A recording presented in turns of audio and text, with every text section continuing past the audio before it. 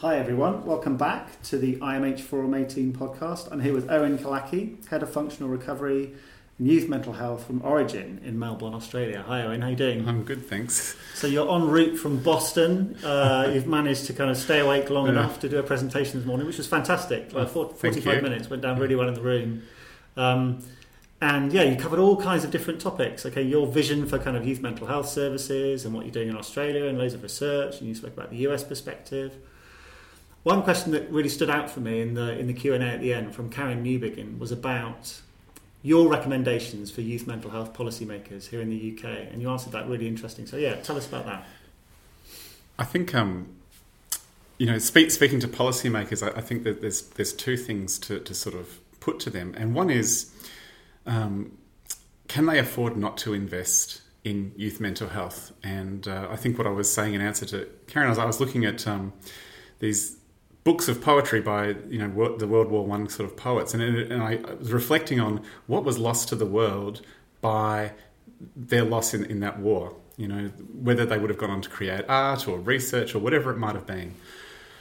And I think to myself, there's a quarter of young people will experience mental illness in their lives, and we know that can quite often derail their kind of vocational progress, their capacity to achieve their dreams and to do that. And so I guess what I was saying is, can we afford as a society to lose a quarter of our young people to mental ill health, to have them not achieve the things that they might have achieved, whether that would be a regularly ordinary life where they just get a job and contribute to their communities and spend their money down at the shop, so that creates a job for someone else. Or perhaps they might have even gone on to greater things. So can policymakers afford not to invest in this new generation and making sure that they can as much as possible achieve their potential? And then the second thing I'd say to the policymakers is, can you ignore the evidence? Because when you look at youth mental health, and particularly the evidence base around early psychosis, it's one of the most evidence-based interventions we have in mental health. And there's a lot of money gets spent on things that probably over time have been shown not to work. So, for example, the system that we have at the moment, where the cut point is 18 and the child and adolescent service doesn't really line up with the adult service. You move from a developmentally informed way of thinking to a symptom management way of thinking, right at the point in people's lives where they are trying to make all of these transitions, from dependence to independence, from thinking about work to trying to get into work, from living at home to moving out. Right at that moment where the support needs to be strongest, the system is weakest, and that makes no sense at all. And do you think we've got the balance right between developing interventions to treat people for mental illness and the prevention and early intervention work that you're talking about? I think that we probably need to continue to do both. The big issue, I think, is probably about how we translate that stuff and make it available to people, so that we have a pretty big evidence about what works. But when you look at what's available, there's a huge gap. There's a huge gap in the implementation and making accessible the interventions we know work. So as well as continuing to find better ways to do things, because, and particularly in the area that I'm most familiar with, which is psychosocial stuff, nothing works for everybody. We need to keep finding different approaches to try to get something which works for as many people as possible. But at the same time, it can't stop at the end of the research study. There needs to be a coordinated move from the evidence we develop through the translation and implementation process, so that a young person can go down to their local mental health service and actually access that evidence-based intervention. So why is there still this huge gap, whatever research you believe, 15 years, 20 years between research and practice? Mm-hmm. Where is the evidence kind of leaking out of the pipeline here? I've thought a lot about this, and I think that there's different drivers of it. So on the research side, there's a lot of drivers to complete research, to write it up and publish it, to share it in academic forums. There's not a lot of driver for a researcher to see that through to translation.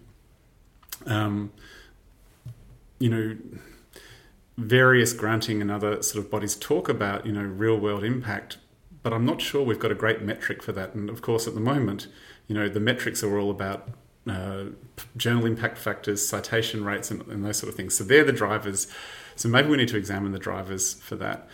At the clinical side, I think you find a lot of services where they would like to do new and innovative things, but they're struggling with the limited resources that they have and the overwhelming demand that their services have. So for a lot of them, it's just about trying to manage rather than to be able to innovate and try new things. And so for that part of the system, I think that there is a need to create some space, whether that's a resource space or a fiscal space, to allow for innovative practices to be tried. And then probably the other thing that probably would link these two things is some kind of network, so that in terms of an implementation science approach, what you learn when you implement a research-based practice can be fed back into a network of other practices so that they don't have to reinvent the wheel each time. And if we could bring all of those things together, I think we might move from that 20-year gap down to a much, much shorter gap. It's really interesting because that really reminds me of the kind of original David Sackett model of EBM, that you kind of, come up with a question and then you go around this circle of evidence-based practice, and at the end you feed it back to the research community to start answering more questions.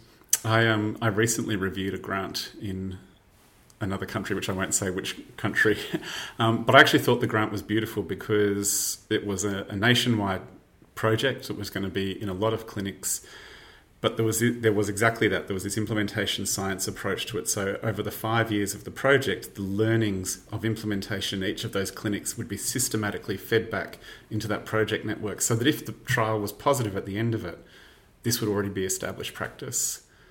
So you'd have a nearly 0-year research to practice translation, which I thought was just beautiful. And what do you think about the interest in the policy making world and the commissioning world and the politicians' world about research evidence?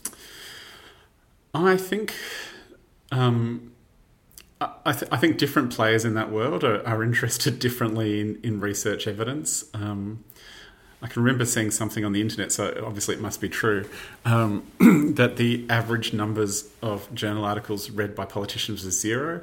I think it probably could be true. I think what makes the biggest impact with politicians is a mild amount of evidence, but a story about how this has affected somebody's life that they can actually relate to, and importantly for them, because their job is actually to sell this to the public if they decide to back it, that they can use that story or something similar to explain why they're committing the funds. For bureaucrats, quite often, who actually have to understand the evidence a bit more, I think there's more interest in the evidence, not necessarily getting down to a sort of a systematic literature review, but they definitely want to know what is it based on, what is the summation of those sort of things saying. And I think as researchers, we can help with translation by being willing to provide that to bureaucrats in a timely way if they show an interest. Finally, I think that the other thing that we need to do around translation particularly is harness the great energy of the community. If you think about how many people's lives are affected by mental illness, this is one of the most dormant issues that hasn't been activated in the world. Nearly every family will have somebody who's experienced mental ill health, or they'll know someone that they care about. And consistently, if you ask people, they want better care and more available care for the people that they care about. One of the things I think has inhibited them standing up and demanding that has been the stigma around mental illness. But I definitely know from our experiences in Australia, particularly when there was a concentration on this a few years ago, that huge numbers of people, hundreds of thousands of people, will support a campaign for better mental health care for their loved ones. And I think, not just in youth mental health, but across the lifespan as well. I know in Australia, it's probably, the domain I'm most familiar with. But recently, the last month or so, our Bureau of Statistics released the all-cause mortality statistics from last year, from 2017. From 15 to 44 years of age, the number one thing that people died from in Australia was suicide. It was the number 3 thing for the 0 to 14-year-olds. And I think if they cut the data at a different point, if they had cut it at 10 to 14, it probably would have been the number one cause in that age group. So if you think from probably about 10 years old to 44 years old, the number one cause of death is suicide. And nobody wants that to continue. And we were lucky, I think, that it went from being the statistics to being on the national agenda, because people will respond to this. And ultimately, a lot of suicide is a failure of appropriate care that could have intervened earlier. So I think if we can harness the community, provide the information to the bureaucrats, and give the stories to politicians, we can actually create the change that we want to see.